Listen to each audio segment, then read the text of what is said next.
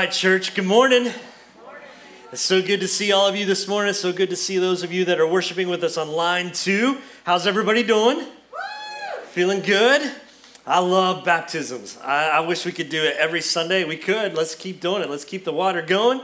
And so I love that. I'm so grateful that Belina got to be here with us today and do that. And so I hope that you'll get a chance to greet her after service. Just give her a hug and let her know how grateful you are to get the opportunity to meet her and to witness her baptism. And so if you're just checking in with us today, we've been doing this sermon series called Winning the War in Your Mind. And it's based on a book by Craig Chrishell called the same thing, Winning the War in Your Mind. And it's just been a book that has impacted my life. And Craig is a pastor of a church out west. And I thought that, you know what, this is something that we could all hear and something that we could all do. And so we've been taking kind of a quick look at each week at a different part of the book. I will tell you that the book goes into far more detail than what we're talking about. And so if this is something that interests you or something that you feel like you want to know more about, I encourage you to go ahead and get the book, Winning the War in Your Mind, and go ahead and read it. It's an audiobook too. So if you do audiobook or if you drive a lot, you can listen to it. That's how I kind of took it in the first time. And so I just encourage you to do that. And so we've been doing this idea of looking at what it means to win the war in our mind. And I wonder how many of you all are feeling like life is good for the most part right now, but you find yourself complaining a lot or thinking about negative things. Anyone feel like that? I know some of us in this room do, and I know that there are days where I feel like that, where life is good, but there's so many things going on, and I tend to have these negative thoughts. And here's what I know, and I complain about it. And so here's what I know, and what we know about our minds is that our mind is a battlefield. And we talked about that. We talked about that the first week, that our mind is a battlefield, and that most of life's battles are won or lost in our minds. And in other words, the life that we have the life that we have in so many different aspects is a result of the thoughts that we think. So the life that you experience and the life I experience often is a result of our thought life. What comes into your mind tends to come out in your life.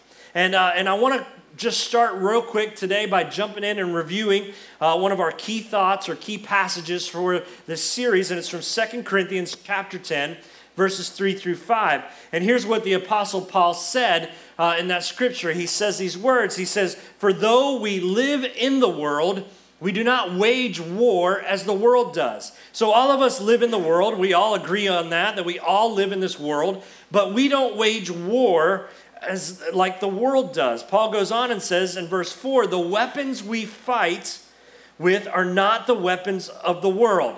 And so the weapons that we use to wage war that's going on in our mind, they're not the same weapons that the world uses. We don't fight with guns or knives or bats, or if you have rocket launchers. If you have one of those, don't tell anybody. Rocket launchers or tanks. We don't fight with the weapons that the world uses. It says, on the contrary, the weapons we do fight with, have divine power to demolish strongholds.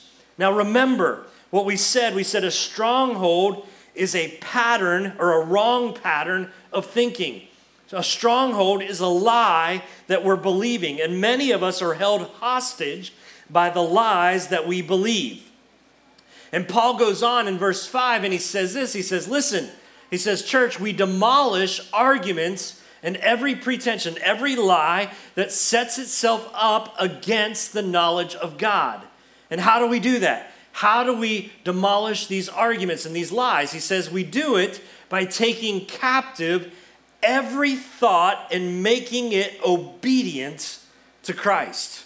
So you want to know how to wage the war in your mind? It begins by taking captive every thought that is in your mind and making it obedient to Christ. What does that look like? It looks like, well, I've got this thought going on in my mind. Does what I'm thinking match up with God's word? I'm taking it captive. I'm taking it and I'm comparing it to what God's word said. And if it doesn't match up with the word of God, then we make it obedient to Christ because it's a lie. And so a lot of us are losing the war in our minds because we are allowing these strongholds to live and exist within our minds. And so today, I want to focus on or talk about defeating your negative thoughts. Like a lot of us struggle with a negative thought life, and how do we defeat it? And if you've been with us over the past few weeks, we've been talking about the power of the mind. Like your mind is such a powerful and complex and incredibly amazing part of your body. And we talked about how we have these neural pathways, that we have billions of neural pathways in our brain. That every time you think a thought, you create a new pathway in your mind. And so we've got billions of them going on in our mind. And the more you think a thought, the more that you think a negative thought, the easier it is to think that thought again. And that the reason that so many of us are stuck with what I call stinking thinking is because we've allowed these thoughts to create pathways in our brain. And I want to expand on that idea today, and I want to talk about this thing called cognitive biases. Now, that's like a scientific term, and you're like, oh my gosh, I'm going to fall asleep. Like, I can't do this. But hang in there with me, because it's not as hard or complicated as you might think it is. Because a cognitive bias is a mistake in reasoning based on personal experiences or preferences. So in other words, a cognitive bias is simply a filter that your brain has that oftentimes mistakes reasoning or causes your reasoning to be inaccurate based upon personal experiences or preferences that you've had. Let me break it down a little more for you. In other words, if you grew up and you had something really, really bad happen to you, a lot of times you have a framework of thinking or a filter through which you might see a situation currently inaccurately. Based upon how your past experiences, your framework or your filters are often inaccurate. For example, let me just give you one. Maybe you grew up around very abusive men. And maybe that was your circumstances as a kid. You grew up around very abusive men. So because you were hurt and abused by men, a lot of times when you see men, your bias, because of your past experiences, tends to shape how you see men today. And because of what happened, you oftentimes can make inaccurate judgments about the people around you. Or maybe you grew up with parents who said bad things about people with money, wealthy people. Maybe they said things like all wealthy people are bad, or all wealthy people are evil, or all wealthy people are always looking out for number one. And then you find yourself later in life, you're starting to succeed financially, you're starting to become financially secure, and you feel guilty about that, or you feel ashamed because you grew up with this bias that all wealthy people are bad. And it's not that wealthy people are bad, but your filter, based upon your experiences, shapes how you see it. You see, the filters that you have shape how you see life. The filters that you have, based upon your experiences, shape how you see life. And what's interesting is this, that if you change the filter, it often changes how you feel. Like if you're posting, we do this all the time, if you're posting a picture that's not very good on social media, what do? You change the filter, or you add a filter to the picture to make the feel of the picture look differently. Now, I'll be honest with you, I've never personally used filters, but I played with one this week. And so that's the original picture on the left. But now, I'm looking pretty good on the right. I look a little younger. My cheeks are a little perkier. My beard isn't so gray. And the glasses, I think the glasses just make it. And so a filter, when you change the filter, it changes the feel of the picture. And the same is true in our lives, that if you change the filter in your life, it changes the feel. I did another one. And I'm like, man, I'm going to be a good-looking old man. Like, I was going to tell my wife, she's not here. I was like, you're lucky. Like, that's what I'm going to look like. I look like Santa Claus with a trimmed beard. I'm looking pretty good. But that's what happens. When you change the filter, it changes the feel. And a cognitive bias is what we might call a default filter. It's when our brain is pre-wired, right? It's pre-wired to think a certain way or to interpret specific situations, even if our interpretation is completely inaccurate. based upon our past experiences. And this is why, and you may have experienced this, but this is why two people can respond totally different to the exact same situation. It's not the facts that are different, it's the filter. And I experienced this when I was in college. I was a criminology major, and when my last semester in college, I had to do an internship. And so I interned with the Hillsborough County Sheriff's Department, which was one of the largest sheriff departments in the state of Florida. And so I was an intern, so I always got like the scrub jobs. Like if we rolled up on an accident, guess who got to take the eyewitness statements? That was me. I'm the one that got to do all the fun stuff, like what did you see? Tell me what you saw. And it was amazing to me that I could ask one person, tell me what you saw, and they would tell me one thing, and then I go over here and ask another person what they saw, and they'd tell me something totally different. The facts didn't change. It's just the way that they filtered the accident through their filter. And so this is, for example, you might be at your workplace, right? And your supervisor might give the same exact feedback in the same exact way to two different people. And the way they receive the feedback can be vastly different. Like they may give the feedback to one person, and that person gets completely offended by the feedback. They are so offended. They're like, why are you telling me this? Like, you don't even know how valuable I am to this company. I don't even like you anyway. Like, why are you my supervisor? And who do you think you are to give me this feedback? So that could be persons one, their feedback. But then the second person, they give the same exact feedback from the same exact supervisor, and their filter is different. And so when they get the feedback, they say something like this: you know what? I just want to thank you so much for that feedback. That was really helpful. Like, thank you for taking the time. And you know what? Because of your feedback, I can do a better job. And I really appreciate the fact that you value me. Thank you so much for your feedback. Like, same feedback, same facts, two totally different responses. And it's not the facts that were different. It's the filter. It's the filter through which those people heard the feedback. And you even see examples of this happening in the Bible. Like there's a powerful example in the Old Testament in Numbers chapter 13 and 14. And you might be familiar with it. Moses, they're getting ready, the Israelites, to enter the promised land. And so Moses sends out 12 spies to explore the promised land. And 12 of them went out, right? And 12 of them saw the exact same thing. But the reports that they gave coming back were entirely different. It wasn't the facts that were different. It was the filter. You see, two of the spies came back, and they were super excited. They were so giddy. It was like Christmas morning for them. They couldn't wait to tell Moses what they saw. They're like, Moses, you won't believe it. Oh my gosh, it's so beautiful. Like the land is amazing. Like it's so fertile. It's perfect. God has given us this amazing place. Like, let's go. Let's take the land. It's so amazing. That was two of them.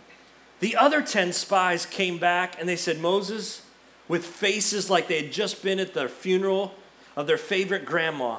They come back and they're like, Moses, you won't believe this. Like, this place is so dangerous. Like, it is dark. The land devours people. And there's giants, these huge people. And we're like grasshoppers in their eyes. Like, they're going to squash us like a bug. Like, we never should go into the promised land.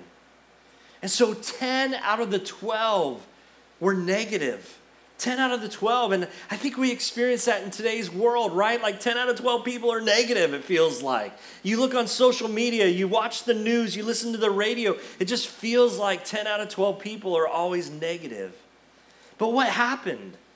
What happened was that their filter changed their perception of how they felt. And the 10 negative ones, they felt like grasshoppers among giants. You see, it wasn't the facts that were different. It was the filter. But it's not just the filter that causes us to have cognitive bias. It's also the frame. You see, you can be in the very same situation. Two people could be in the very same situation. And how they frame it determines how they see the situation. And so I want to give you a tool this morning to help you. And the tool is called reframing. Everybody say it together. Reframing. And what does it mean to reframe a situation or to reframe a relationship? Reframing is creating a different way of looking at a situation or a relationship which changes its meaning.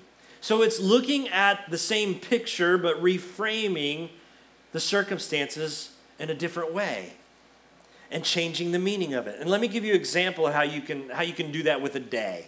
Let's say that there's Monday. Let's say it's a Monday morning. And so let's say that you wake up on a Monday morning and you determine ahead of time. You say, you know what? I know that this is going to be a horrible day. And you say to yourself, you're like, today is going to suck. Like, I have so much to do today, and the people I work with, they just drive me completely crazy. I don't know how I'm going to get it all done. I'm so overwhelmed. I'm so tired. Life is hard. My husband is driving me crazy. And why do we have all these kids in the house? And my car is stupid, and I hate the people I work with. I hate my job. Today is going to be a Monday. And you could do that. Or you could reframe that same Monday, and you could say this. You could say, as you wake up, you could say, you know what? I got a lot going on today, and I know it's going to be hard, but I'm so thankful that God is with me. I'm so grateful that I have a job to go to. I'm so thankful for my old clunker that gets me to the job. And even though some people are driving me crazy at work, and I believe that they're good people. I just think they're pretty good people. And I believe that today is going to be a good day. Like, we're going to have to grind it out. We're going to have to work hard, but we're going to get a lot done. And so reframing how you see a day is the difference between having a horrible day and having a good day. It's not the facts that are different. Those people are the same people. That car is the same car. Your husband or wife is the same husband or wife. The kids haven't changed. The facts have stayed the same, but it's often the filter or the frame that is different. Listen, here's something really important. You can't control what happens to you, but you can control how you frame it. You can't control your circumstances, but you can often control how you frame it. And I wonder how many of you all wanted something in life, but right now you're expecting the exact opposite. Like, I wonder how many of you all thought about however old you are, and you're like, man, I thought this is what life was going to look like, but this is exactly the opposite of what I thought it would be like. Like, maybe you thought by this time, I thought I'd be doing such and such. I thought I'd be in this place, or I'd have this, or I'd have accomplished this, or I would have had this relationship. And you really, really, really wanted your life to look like this, but instead of achieving or accomplishing or having or being where you wanted, you're now living in the exact opposite of what you thought it would be. Maybe some of you dreamed that you would have like this great marriage, and you dreamed that you prepared for it, you prayed about it, and you worked toward it with everything that you have, and you married your sweetheart, and then years later you end up where you never wanted to be, brokenhearted and divorced. You're like, this is not where I pictured my life would be. It's the exact opposite of what I thought. And maybe for you it wasn't your marriage. Maybe it was that you got to a point in life where you thought you'd be financially sound. Maybe you thought you'd be out of debt by now, or maybe you thought you'd be traveling a lot, or maybe you even had this dream of starting a ministry or making a difference, and you're experiencing the exact opposite. And so if you ever wake up with this, thinking this is not what I dreamed of, this is not what I wanted, I want you to know that you're in good company. Because even the Apostle Paul, who wrote most of the New Testament, had that exact same feeling. In fact, his story is incredibly amazing to me because Paul just had this heart for God. He had this heart and this desire to serve and to please God. The only thing he wanted in life was to make God famous, to make others know Jesus, who Jesus was and what he did for us. And Paul had this dream. He wanted to go to Rome, and he wanted to preach the gospel in the city of Rome. And you read the gospel, or you read his letters to the churches in the New Testament, and you'll see time and time again he talks about that. And he wanted to go to Rome because he knew that Rome was this like huge metropolitan place where people from all over the world came. And he knew that if he could preach the gospel, it would be a strategic place to help spread the good news to the rest of the world. That if he could just share the gospel in Rome, that people in Rome would hear the gospel and take it back to where they came from, and the gospel would be spread like a wildfire. So his dream and his top prayer and his greatest desire and what he felt like his calling on his life was to go to Rome and to preach the gospel. But instead of going to Rome and preaching the gospel, he finds himself a prisoner in Rome. Like, he finds himself shackled and chained to another guard. He finds himself waiting in prison to be executed, and not what his dream was. And I'm sure he had conversations with God, like, God, this wasn't the dream, right? Like, my dream was to come to Rome and to preach the gospel so that your message would spread like a wildfire. This isn't what I thought of. I'm in prison. Like, I'm in prison under house arrest. I can't leave. And I came to share the gospel. He got the exact opposite of what he wanted. And here's what I know is that Paul could have framed the situation in one of many ways. Like, he could have allowed the battle that was going on in his mind could have gone in any direction. And he could have framed it in a negative way, right? Like, Paul could have taken his circumstances, being in prison, being under house arrest, waiting for execution. He could have framed it in a negative way and said something like this. He could have wrote a letter, which he often did, to the church, and he could have said something like this. Now, I want you to know, brothers and sisters, what has happened to me really stinks right now. I mean, I never imagined that this is what God would have done. As a result of all the hell I've been through, as a result of all the preaching I've done, as a result of all the people making fun of me, as a result of all the people telling me that I'm not who I say I am, as a result of all the arrests that I've taken because in the name of Jesus, he says, you know what? I'm done. I'm quitting small group. I'm quitting church. I'm quitting Jesus. I'm no longer on the team. He could have framed it that way and wrote a letter to the church saying, listen, I quit. I'm done. But that's not what he did. He reframed his situation. He didn't allow his circumstances to drag him down. Because here's exactly what he wrote. In Philippians chapter 1, verses 12 through 13. He's in that situation. The facts are the same. But here's what he actually writes to the church. He says this. He says, now I want you to know, brothers and sisters, that what has happened to me doesn't suck. Doesn't stink. This is what he says. What has actually happened to me has actually served to advance the gospel. Not my dream, God. This is not the plan. This is not what we talked about. I went to Rome to preach the gospel, spread the news so it would get all over the world. He goes, but what has actually happened is vastly different, but it has served to advance the gospel. He says in verse 13, as a result, it has become clear throughout the whole palace guard and to everyone else that I am in chains for Christ. You see, Paul's like, even though it looks bad, even though it looks like things are falling apart, I'm under arrest, I'm in prison, I am waiting for potentially to be murdered. He says, even though things are falling apart and I'm in bad shape, he's like, when I reframe it, I see this. I see that my circumstances have caused me to spread the good news. Because of my current circumstances, the gospel is being advanced. And now you're like, well, Pastor Ricc, how in the world did that happen? Well, let me just share with you, because Paul was locked up to a Roman guard 24 hours a day, 7 days a week. He had somebody chained to him, physically chained to him at all hours of the day. And he's like, you know what? This is great. He's like, I'm getting to preach to a captive audience. He's like, I get a new person every 8 hours to tell about Jesus. He's like, I get a new person every 8 hours who must sit and listen to my 8-hour sermon of how awesome Jesus is. He's like, this is awesome.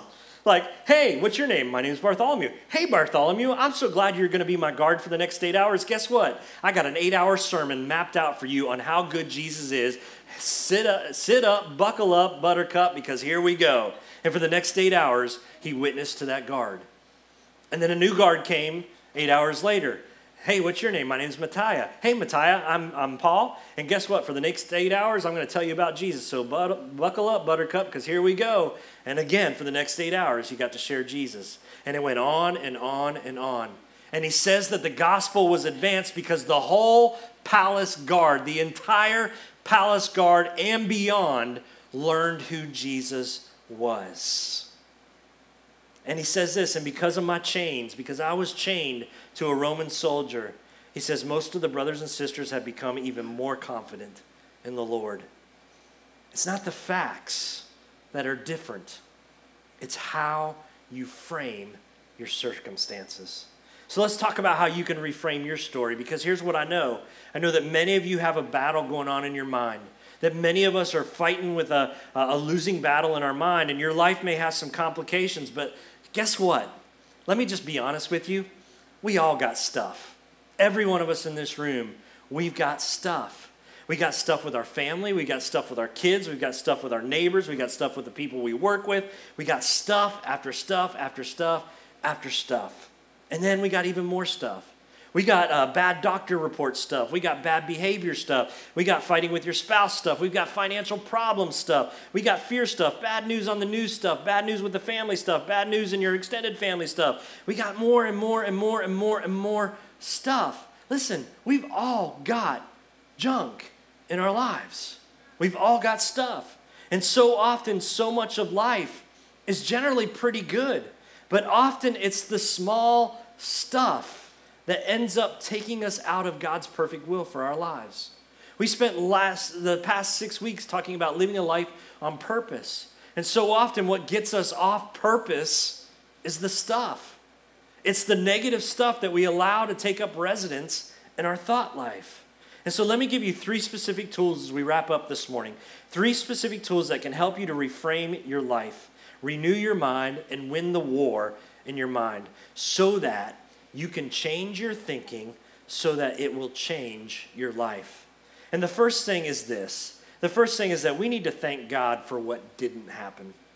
We need to get in the habit of thanking God for what didn't happen.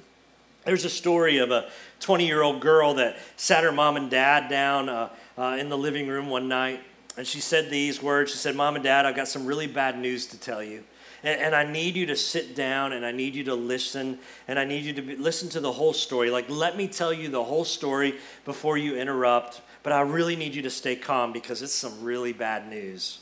So if you can imagine a parent hearing those words, you'd be a little on edge.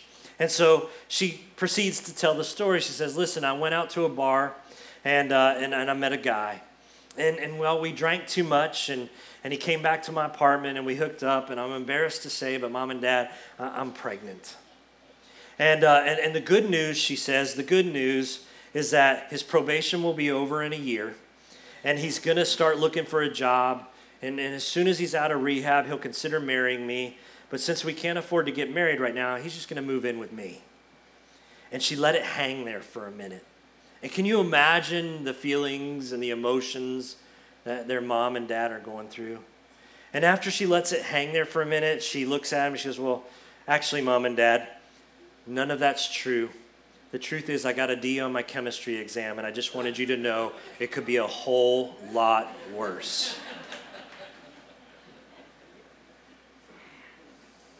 You know, there may be a time where some of us ought to thank God for what didn't happen in our life, right? For what didn't happen. I don't know what it would be for you, but maybe you missed a goal at work and you didn't get that bonus. And you feel devastated by that, but you can thank God. You can thank God that in a challenging economy that you didn't lose your job. Or suddenly you're reframing the situation. Rather than just focusing on what's wrong, you can actually see what's right. Or you might get in a car wreck, and so Emma, my daughter, she got in a little fender bender recently, and I know she was thinking, she's like, "Oh my gosh." She's like, "This is going to be too expensive. How am I going to pay for the repairs? What am I going to do for a car? Deductible is crazy. How am I going to pay for that? And I'm not going to have a car for a few weeks." And she could have framed it that way, or she could have reframed it. And she could have said, "You know what? It could have been a lot worse. Thank you, God, that nobody got hurt It's just a car. It can be fixed. It can be replaced. Thank God that it wasn't that big of a deal. You see, in the whole scheme of things, there are some things that are a big deal. But often it's the things that aren't that big that end up taking us out, that end up creating strongholds in our thought life and lies that we think about. And if you'll take a step back, and if you'll get in the habit of doing this, take a step back and get a broader picture, right? Get the big picture, a broader perspective. Instead of focusing just on this small little negative part, you might just change the frame. And you might just say, God, you know what? Thank you for what didn't happen. The second thing that you can do that I want to talk about is you can practice pre-framing. Pre-framing. Pre-framing is deciding how you'll frame a situation before you engage in it. So let's say that you know that there's an event coming up, a meeting or a circumstance or a family reunion or whatever, and you can pre-frame how you're going to experience that situation. And why does this matter? Well, it matters because our thoughts or our frames often shape what we experience. And oftentimes we go into stressful situations with negative thoughts, and so we pre-frame how that situation is going to play out. And so if you go into a meeting, for example, we'll just make it simple. You go into a meeting and you say, you know what, this meeting is going to be so bad. Like, it's going to be so horrible. I hate these people that I have to deal with. It's going to be boring. I'm going to fall asleep. You think you're going to have a good meeting? If that's how you pre-frame the meeting, that it's going to be horrible, it's going to stink, it's not going to be any good, it's going to be a waste of time. Guess what? If that's the way you think, that's probably how the meeting's going to go. So oftentimes that's what we do. We pre-frame how something's going to happen, and oftentimes we pre-frame it in a negative way. Instead, why don't we go into it thinking, you know what? I'm going to go into this meeting thinking we're going to do our best. We're going to be productive. I'm going to enjoy the people that I'm working with, and it's going to be okay. It's going to be a good meeting. You go into the same meeting with that kind of pre-framing, and the meeting's going to turn out different than if you went in with the negative thoughts. You see, the way that you frame it often changes how you perceive it. And so framing is such an important part of our experience. And so I want you to get in the habit of not only thanking God for what didn't happen, but start pre-framing. If you know you're going into a situation that might be uncomfortable or difficult or challenging, just go ahead and pre-frame it in a positive way rather than in a negative way. And if you do that, you will see success, and you will see that events that you were dreading don't turn out as bad as you thought they were. And here's what I know to be true. I know that some of you are pre-framing your failures. Like, some of you are pre-framing your failures before you even get there. Like, you're already saying in your mind, you're already telling yourself, I'm going to fail. I'm not going to get the job. I'm no good. I'm worthless. It's not going to happen. And you take whatever shortcomings you have, and rather than putting a negative spin on it, why don't you learn from them and pre-frame the situation and walk into whatever that situation is, believing that God, number one, is with you, and that God knows what's best for you, and that God will enable you to be successful. So instead of pre-framing things in a negative way, why don't you pre-frame things in a positive way? So you can thank God for what didn't happen. You can pre-frame the situation. And the third thing you can do is you can look for God's goodness. This one's big. Look for God's goodness, because here's what I know, and I promise you that you will always find what you're looking for. You'll always find what you're looking for.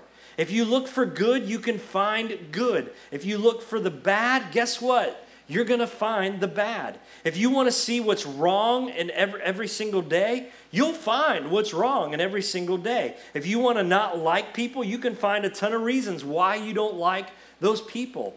I say all the time, what you count is what doubles in your life. So if you're constantly counting the bad things, guess what's going to multiply in your life?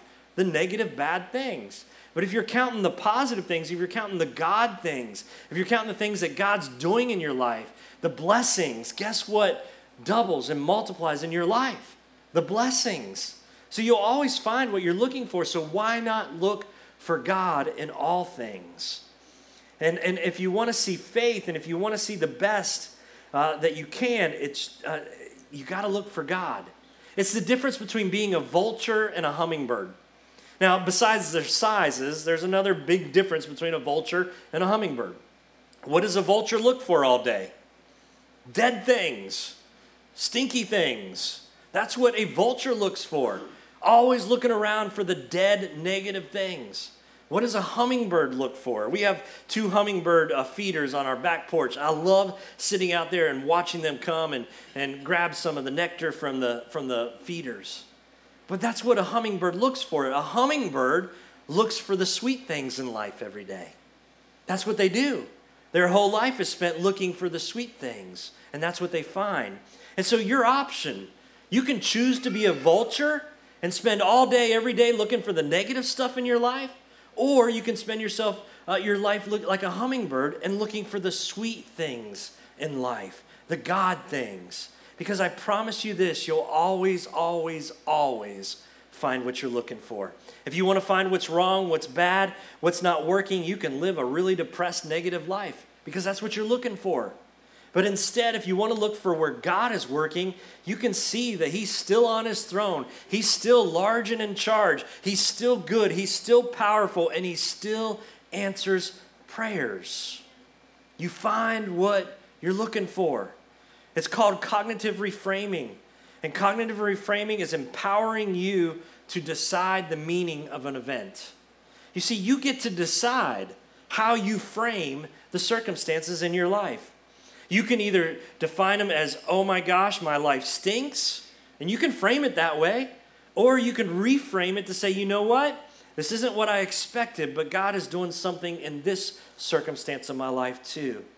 And so let's not just do cognitive reframing. Let's take it one step further, where not only do you decide what your circumstances are going to look like, but you also allow Jesus to help you to decide the meaning of the situation. Like, why don't we let Jesus reframe our circumstances? You see, many of you know that when I was 17 years old, my dad was shot and killed. And it rocked my world. And it was so easy for me to find the bad in everything in that time in my life. Like, I walked around just angry. I walked around jaded.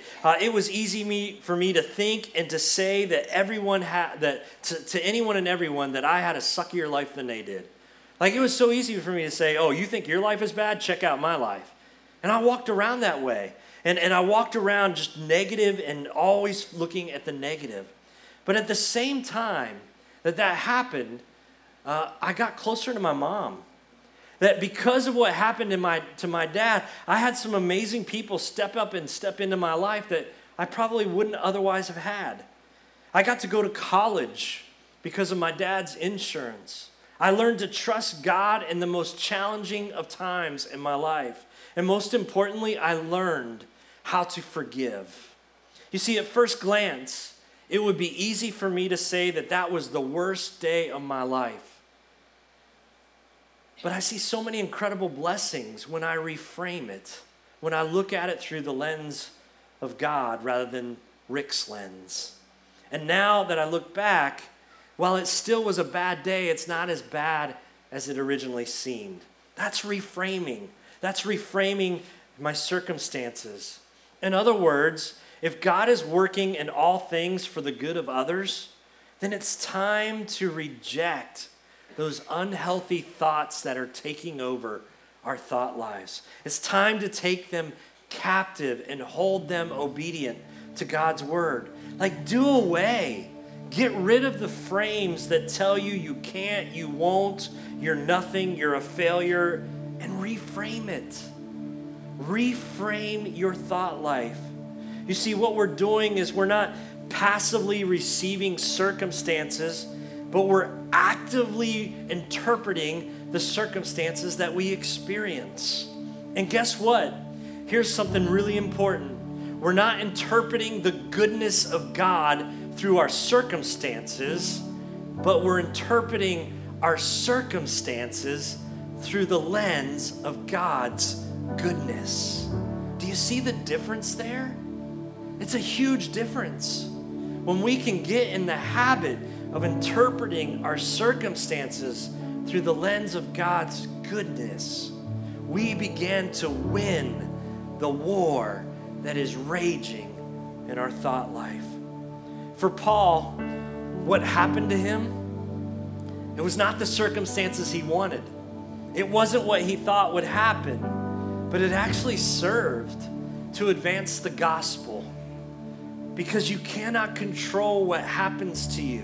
Let me say that again. You cannot control what happens to you, but you can control how you frame it. Are you going to live your life interpreting the goodness of God through your circumstances? Or are you going to flip the script and start interpreting your circumstances through the goodness of God? Listen, let me implore you, let me beg you to take Paul's advice to heart when he said, do not be conformed to the patterns of this world. Listen, the patterns of this world are full of negativity. You look on social media, that's all you see is one bash after another, one person ripping on another person. It's tiring. And we begin to believe those negative thoughts as we allow them to infiltrate our minds. The same is true with the news that we watch on TV or we listen on the radio. So don't be conformed to the patterns of this world, Paul said. He said, but be transformed, be changed, be made into something different. And how do we do that? He told us. He said, by the renewing of our minds. Paul's like, listen, you want to flip the script in your life, you want to win the war that's going on in your mind, you got to start taking your mind and renewing it. And how do we do that? By taking captive every single thought and making it obedient to Jesus and his word. You want to renew your mind? It begins by opening up the word. And you take your thoughts and you compare your thoughts to the word of God. And if your thought life isn't matching up with God's word, it's a stronghold, it's a lie.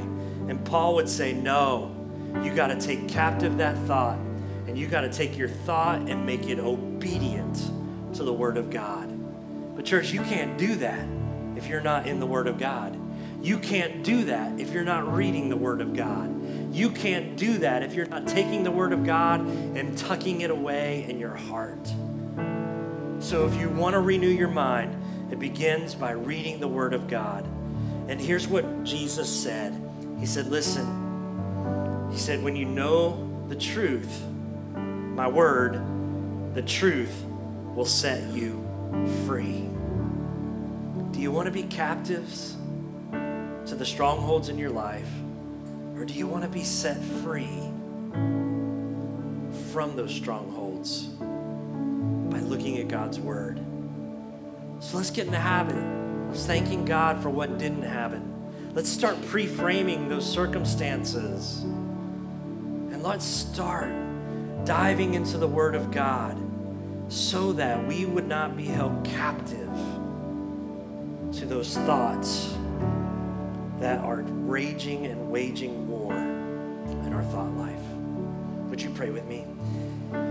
Father God, our minds are beautiful things.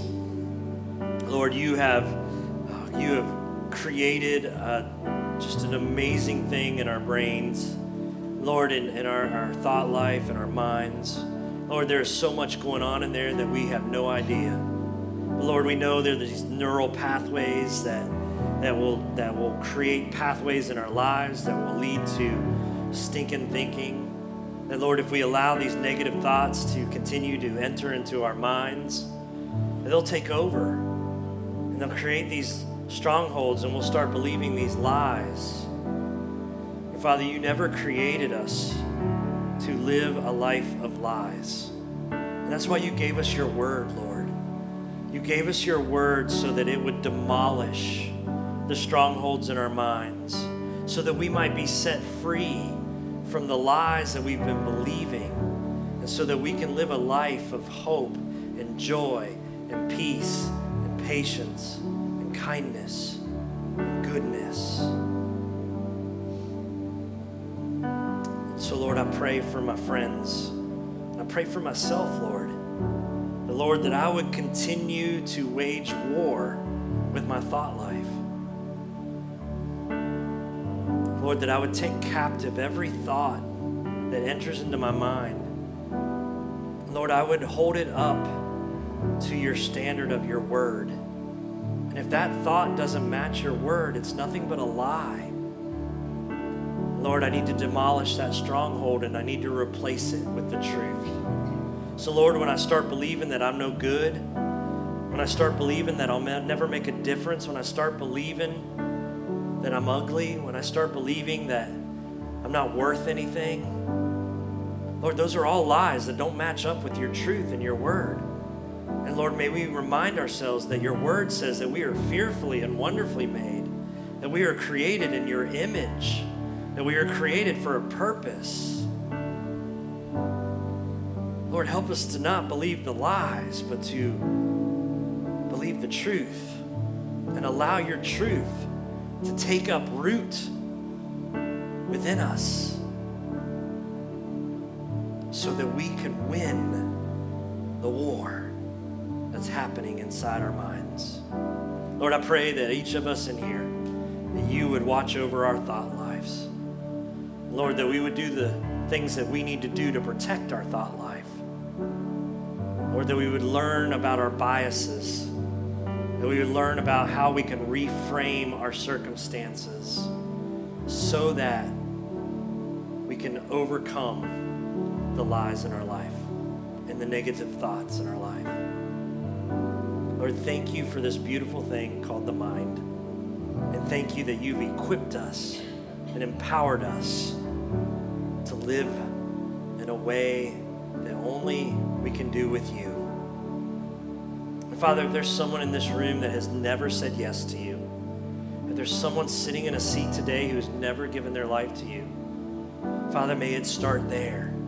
May it start with them surrendering their life to you today. Simply saying, yes, Jesus. I recognize that I have lived my life without you, that I've lived my life as a sinner, but today I want to surrender my life to you. And I want you to be my Lord and my Savior.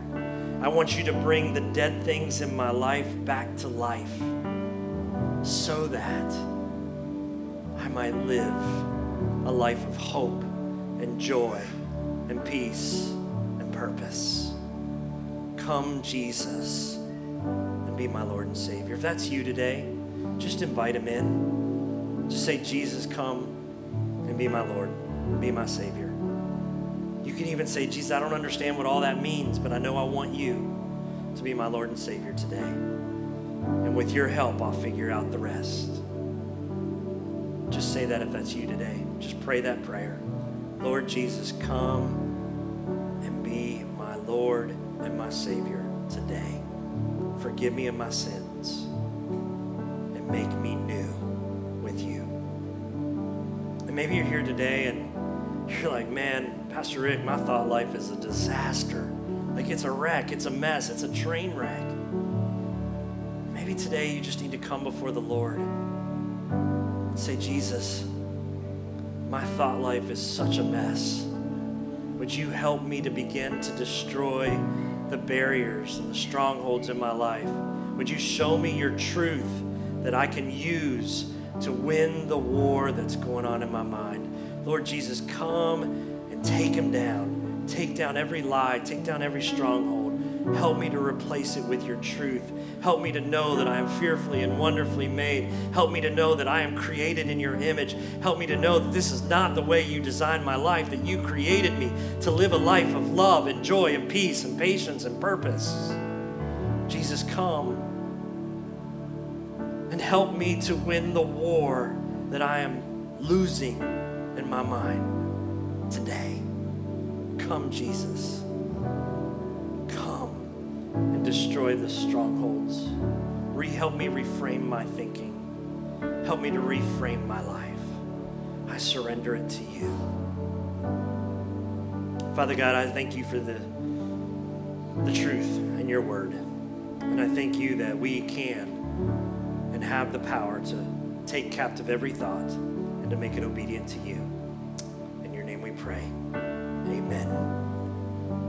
So listen, if that's you today, if you're sitting there and you're like, man, my thought life is a train wreck, I invite you to come and pray. I just invite you to come and surrender it to the Lord and say, Jesus, I can't do this on my own, but I got some lies that I've been living. I got some strongholds that I need torn down. Would you come and show me your truth and show me your will and show me your power so that I can destroy the lies in my life? You just come and spend time in prayer. You want me to pray with you? I'll be right there in the front row. Just tap me and say, Rick, I need you to come pray with me. Or if you said yes to Jesus for the first time, you just come up here and pray, and just pray again and say, Jesus, I don't understand all of it, but I want you to come and be my Lord and my Savior. Would you help me to understand what that means? And if you want someone to pray with you, again, I'm right there in the front row. I'll walk with you through it. I'll pray with you. The rest of us, let's stand together, all of us. Let's worship the Lord, and let's thank God for what didn't happen. Let's look for the goodness of God in every circumstance that we face. Let's worship the Lord as we sing together. Let's sing, let's worship, let's spend time in prayer.